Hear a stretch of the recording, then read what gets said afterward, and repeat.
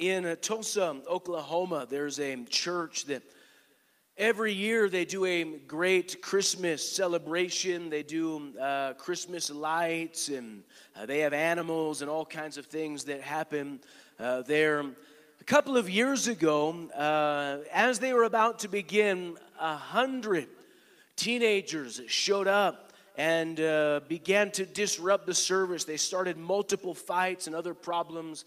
Police were dispatched when the firefighters couldn't get into the area to respond to a medical issue. Eventually, a call went out, all available units. That means every police officer in Tulsa, Oklahoma was called together to this church to respond what had turned into a massive brawl. By the end of it, officials had to shut down the entire event because all of the equipment had been destroyed. Merry Christmas, right? Here's a great picture for you and I. And here are Christians, here's a church. They are trying to celebrate Christmas, but there's an attack on the celebration. But you know, it's interesting. If you go all the way back to the Bible story of Christmas, that is exactly what the Christmas story was. It wasn't all peace and joy and happiness. It actually was.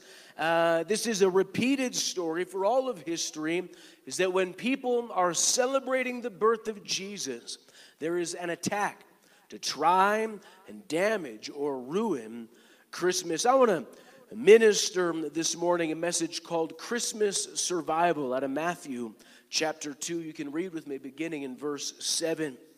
It says, "Then Herod, when he had secretly called the wise men, determined from them what time the star appeared, and he sent them to Bethlehem and said, 'Go, search carefully for the young child.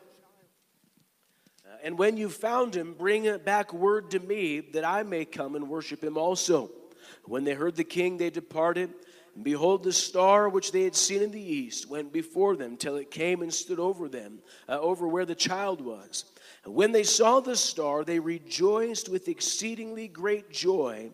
And when they had come into the house, they saw the young child with Mary, his mother, and fell down and worshipped him. And when they had opened their treasures, they presented gifts to him, gold, frankincense, and myrrh." And verse 12.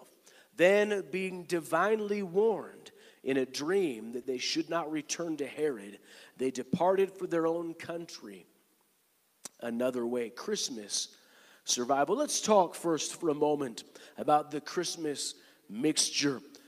Now, Christmas is a time that is supposed to be of great joy. In verse 10, it says, "When they saw the star, they rejoiced with exceedingly great joy." They were rejoicing that the Messiah was born. Christmas is the idea or the story of God entering into our lives. It's the idea that God loves us so much that he's willing to come down and pay for our sins. Matthew 1:21, the angel told Mary, "You shall call his name Jesus, for he will save his people from his sins." You know, you and I can't do good or right on our own. How many of you know that? 4 of you. This is going to be a great altar call. I'm expecting 200 people to get saved this morning. We cannot do right on our own. It's impossible. And the problem is sin. We were talking about this in Bible study. The problem is not culture. The problem is not politics. The problem is not every person who is other or not like us. The problem is always sin. But here's the glory of God, is that in his great love and kindness, he sent Jesus Christ to do what we couldn't do. This is also about God bringing his supernatural power to where we live to change our problems. Verse 23 of Matthew 1 says, "Look, the virgin will conceive a child and give birth to a son, and they will call his name Emmanuel," which means God with us. Wherever Jesus went, he brought supernatural power. I get so frustrated over time. People saying, "But I can't, but they won't, but we can't, but I'm unable," but God. right? Either we serve God or we don't, and if we don't, go home. Really. I mean, the choir was great, right? But, I mean, there's better shows in Heimberg. Did you know that? If God can't change your situation, why do you become a Christian? That's the whole point, is that the baby came and it was Emmanuel. It was God with us. So this is why we celebrate at Christmas. I know Jesus wasn't born on December 25th. How many of you're aware of that, right? I had someone tell me the other day, yeah, no, that's the day. So how did we know that he wasn't? You didn't know that. You're going to ask me next about the Easter bunny, aren't you? This is the time when we celebrate his birth. We don't know the date of his birth, but this is why we celebrate. It is the joy of the miracle birth. It's the miracle of power, and that's why we celebrate. But at the same time, Christmas, unfortunately, has these negative things that run through it. You see the rage of Herod. Verse 16, when Herod saw the wise men had tricked him, he became furious and he began to kill the children. Herod's a picture of the devil, right? The devil hates Christmas. Can we agree on that? Amen. I'm glad at least half of us can agree on that. A couple of years ago, you know how Christmas falls on a different day every year? Well, a few years ago, it was on Sunday. I had people calling me, hey, Pastor, so we're not having church on Christmas, right? Because, we want to celebrate the birth of our Lord and Savior, Jesus Christ, by not going to church. Okay. The devil hates Christmas, and he'll do whatever it takes. But we see this in more than just Herod. Christmas is a reminder to the devil of his loss of power. 1 John 3, verse 8, for this purpose the Son of God was made manifest to destroy the works of the devil. So the devil is always trying to attack and ruin Christmas for people. And it's different in every family. It's different in every city. But there's always something working against Christmas. We also see in our scripture, there's the emotional cost in Christmas. There's this sadness. Matthew 2:18. It says, a voice was heard in Ramah, lamentation, weeping, mourning, Rachel weeping for her children because they are no more. She was weeping because the spirit of the enemy had come in to destroy all the baby boys. But listen, that's the spirit that comes through Christmas. And listen, the devil operates seasonally. There are periods when he increases his assault. This is how he operates. He turns up the heat in Christmas time, doesn't he? Because we've got excuses. We've got all these reasons, right, why we shouldn't. Partly I believe it's symbolic. I believe the enemy attacks God's people during Christmas because he absolutely despises the symbolism of Christmas. He despises what we're celebrating. I don't know if you guys use this phrase. Americans say, it gets his goat. Anyone use that phrase? It's, a goatee, a goatee, right? If you grab someone by their goatee, I got his goat. What really gets the devil's goat is that even at Christmas time, sinners talk about Jesus. Man, you got Clicks, you got Spar, you got Woolworths putting up Christmas stuff. And the devil's like, heck no. He hates Christmas. And that's why we're under attack, always at this time of year. But I want to talk to you about the Christmas assault for a moment.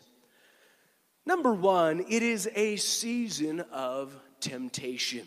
If you look at the Christmas story, built into it, it's the story of someone pressuring the wise men to do wrong. Verse 8, when Herod sent them to Bethlehem, he said, go search. When you've found him, bring me word that I can come and worship him.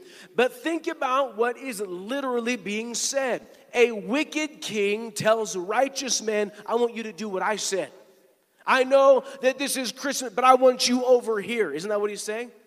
He's saying, I know that at Christmas time you're going to go worship Jesus, you're going to go be in your church, but sorry, business isn't closed on Christmas Day, right?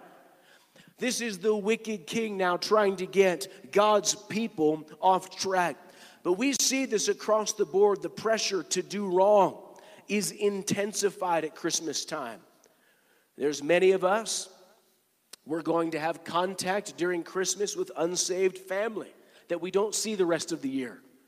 Right? You know, family's interesting, isn't it? How many of you, let's be honest, just for a moment. This is not part of my sermon, but just want to kind of get a feel for, how many of you, you've got that one relative that's like kind of weird? Okay, and if you can't think of one, it's because it's you. You're the one. You know, holidays are, no, that was a dirty trick, was it? I shouldn't have even gone there. You know, holidays, you find yourself with family. We don't talk to them. I've got family members, I don't even think it, but then all of a sudden, hey, yeah,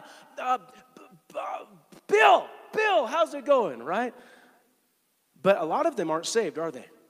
Now all of a sudden, we're back in that thing we came out of. We're back with, you know, it got quiet. You know, salvation, the word actually means to come out, right? So, but now we're back in that mix. For others, it's travel, right? That's inescapable. I get it sometimes, but we're away from the good influences now. We're going to be off, you know, wherever it is we may be, away from Christians or godly friends that will give you strength. Then at the Christmas season, on the job, it gets different, doesn't it? There's always the Christmas party, right? And they're going to invite you. Your boss, who doesn't care two licks about you the rest of the year, all of a sudden, you better be at the Christmas party. It's mandatory. But why? Give me my Christmas bonus and let me go home. Sorry, there's no Christmas bonus. I spent it on the Christmas party that you have to go to. But what are they doing, right? All of your coworkers, they're all getting drunk, right? And then they're like, hey.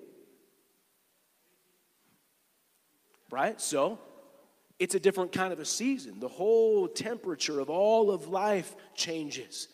This also involves the expectations of unsaved people. You know, unchristians don't think like Christians, right?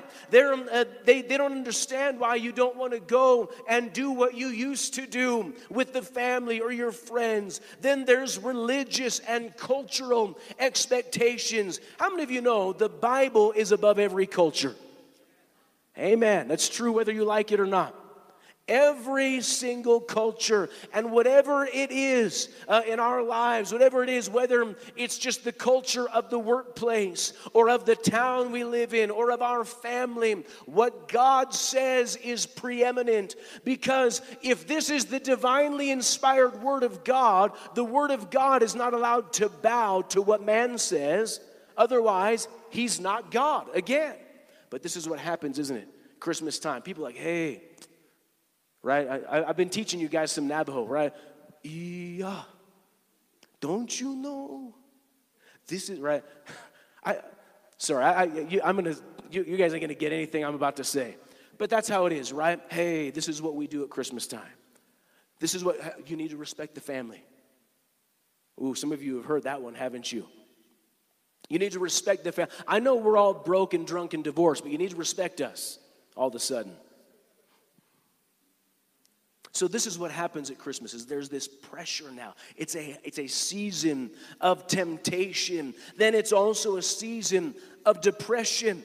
You know, according to many studies in many different nations, Christmas time is the most depressing time of the year.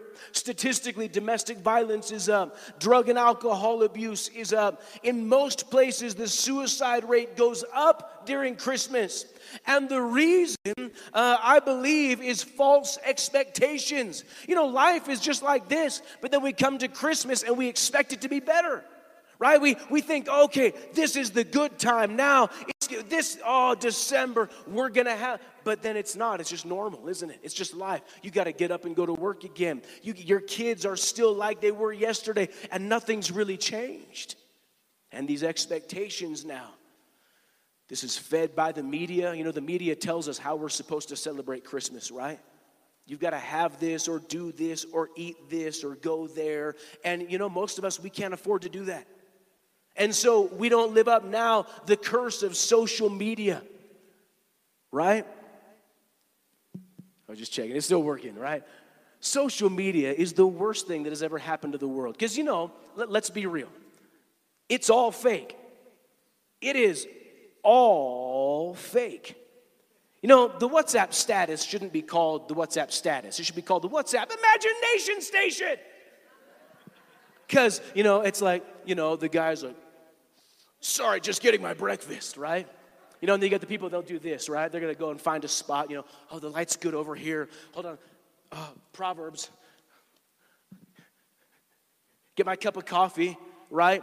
Get it all staged, right? And then you got to do your I'm busting some people this morning. I'm busting some people. And then you get your, just before the Lord, right? And then once the picture is good, all right, good, let's go to work. Oh, come on now. But see, here's the problem, is that everyone else is fake just like you.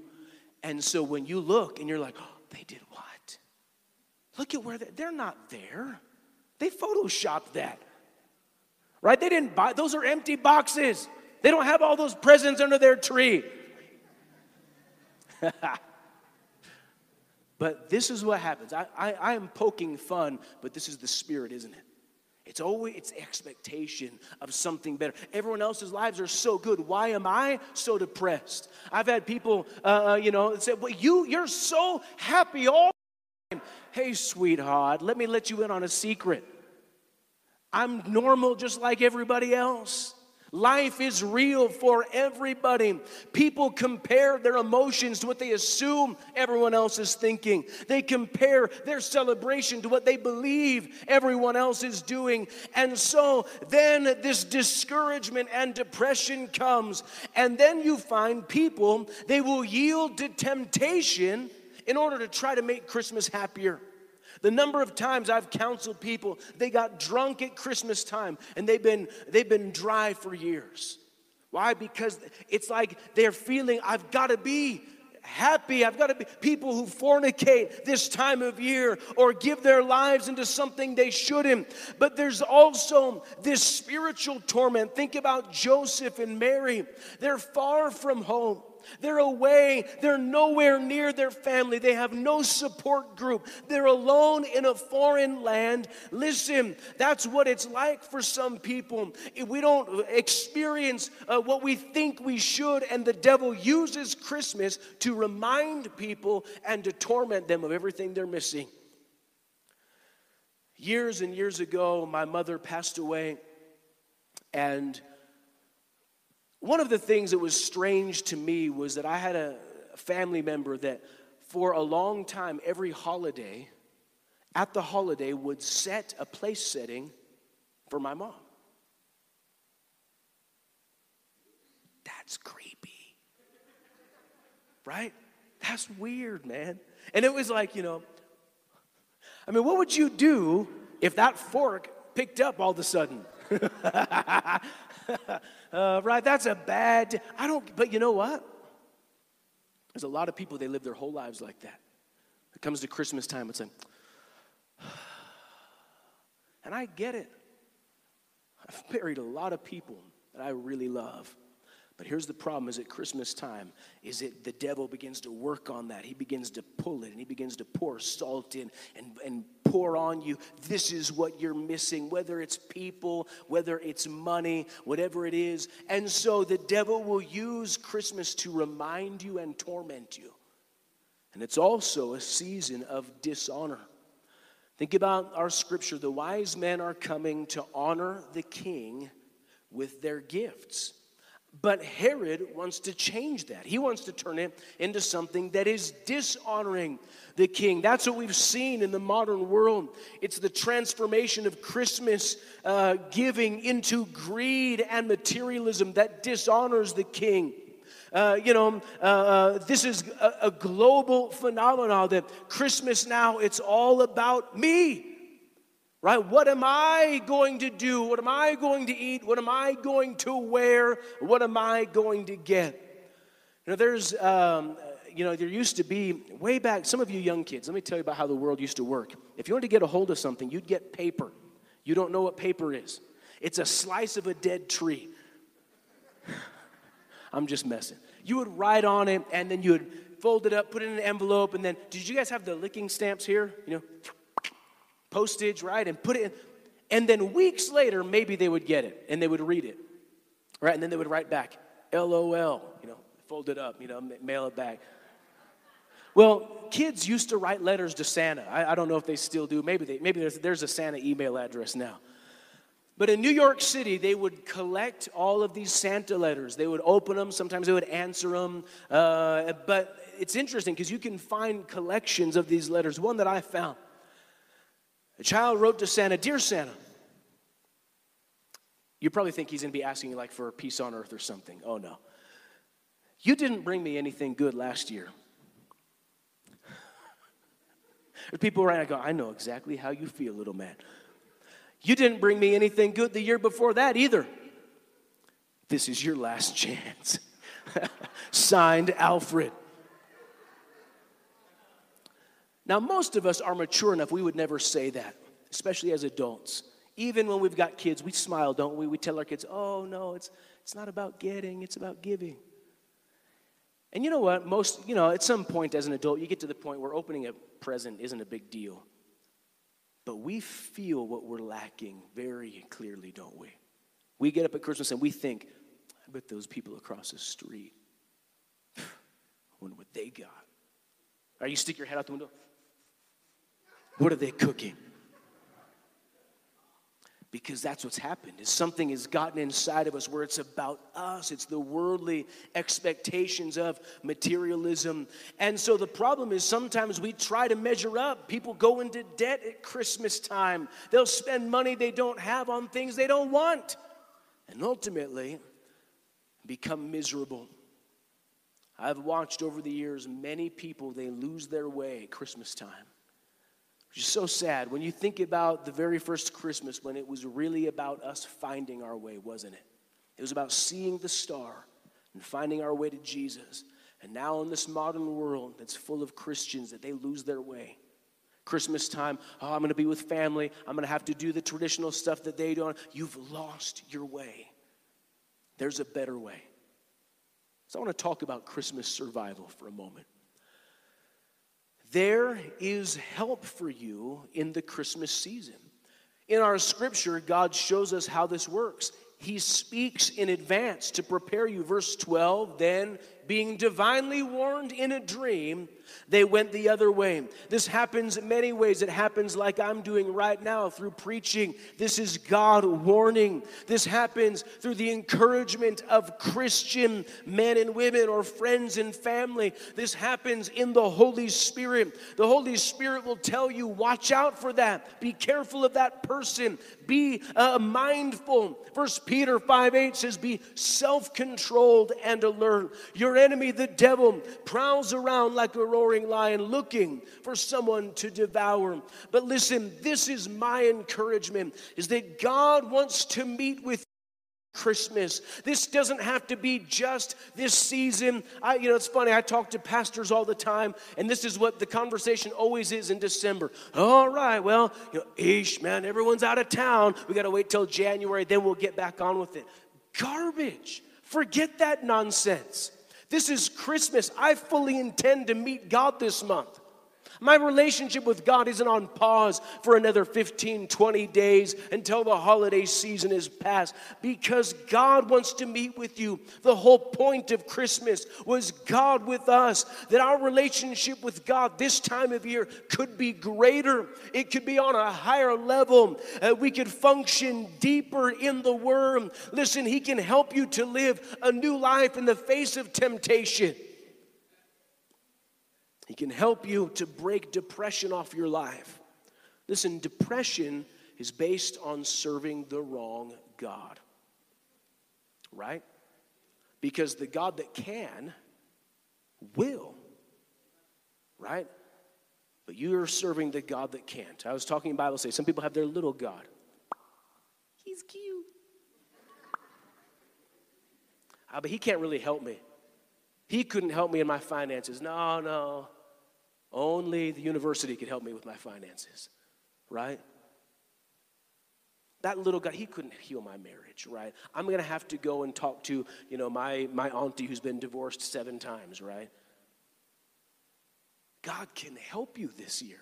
God can meet you this year. And so the key is making right decisions. Verse 12, they departed for their own country another way.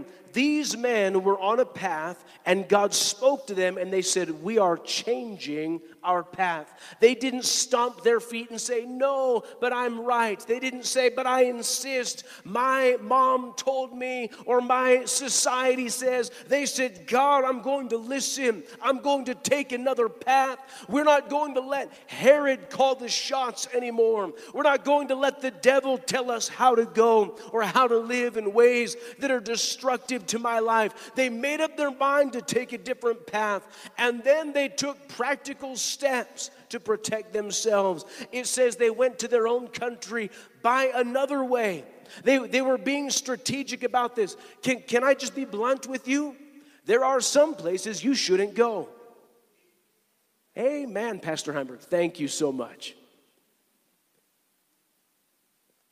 What are they, Pastor Heimberg? You already know.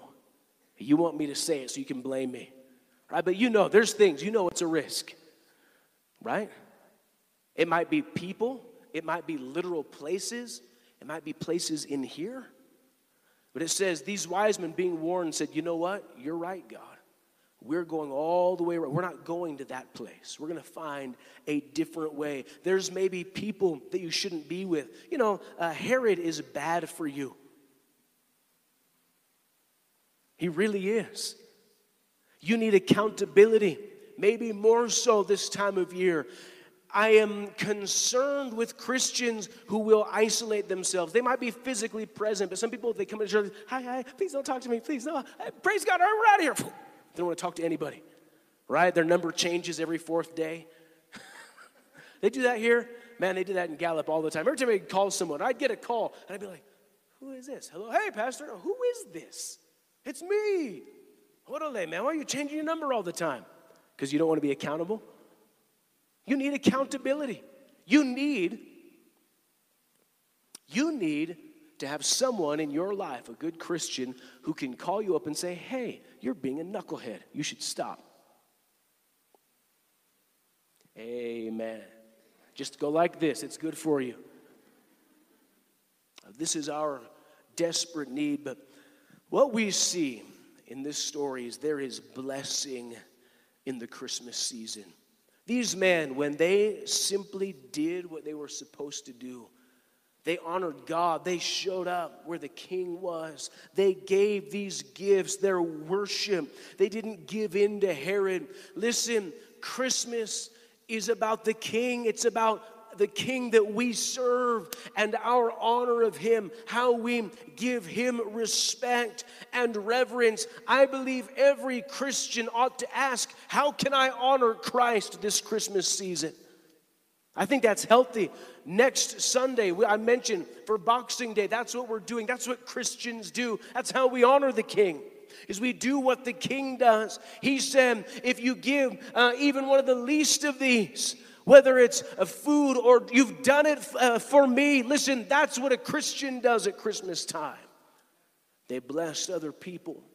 Joseph and Mary survived in Egypt because of the gifts the wise men brought. Isn't that right? That's how they were able to afford the journey. Christmas time, there's people you need to pray for. You need to encourage those who are vulnerable. Those, maybe you see they're struggling, they're fading in and out like a bad channel on the radio station. Maybe invest in them, encourage them, talk to them. This is bigger than you. And ultimately, we see they are honored by God. It's interesting. You read about the wise men. They're these mythical creatures, right? And I've read all, the commentaries, the stories. The simple truth is nobody knows who these guys are.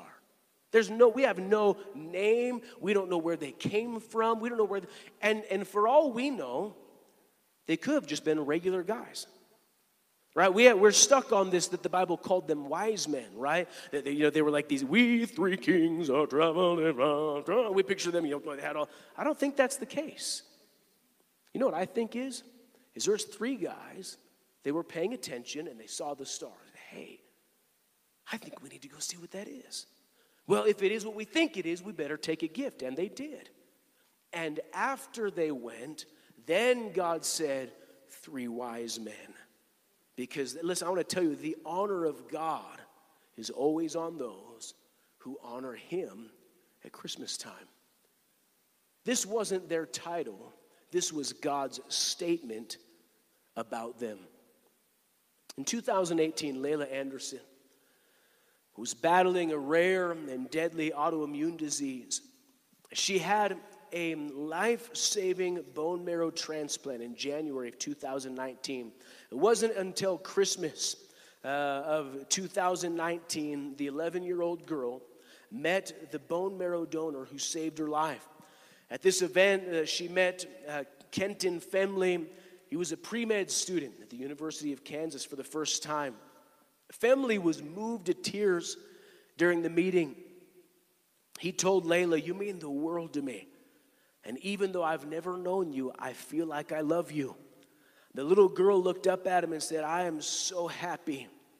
I don't care if we go to dinner or we go to Disney World or anywhere. I just want to be with you." I want to tell you that is how Christians should be at Christmas. Jesus saved your life. He saved your eternal soul. He saved your family. Just like this little girl was saved. I think this is how Christians should respond at Christmas. I don't care what we do. I don't care what song we sing. God, I just want to be with you. Amen. Let's bow our heads together just for a moment. Thank God every head is bowed, every eye is closed.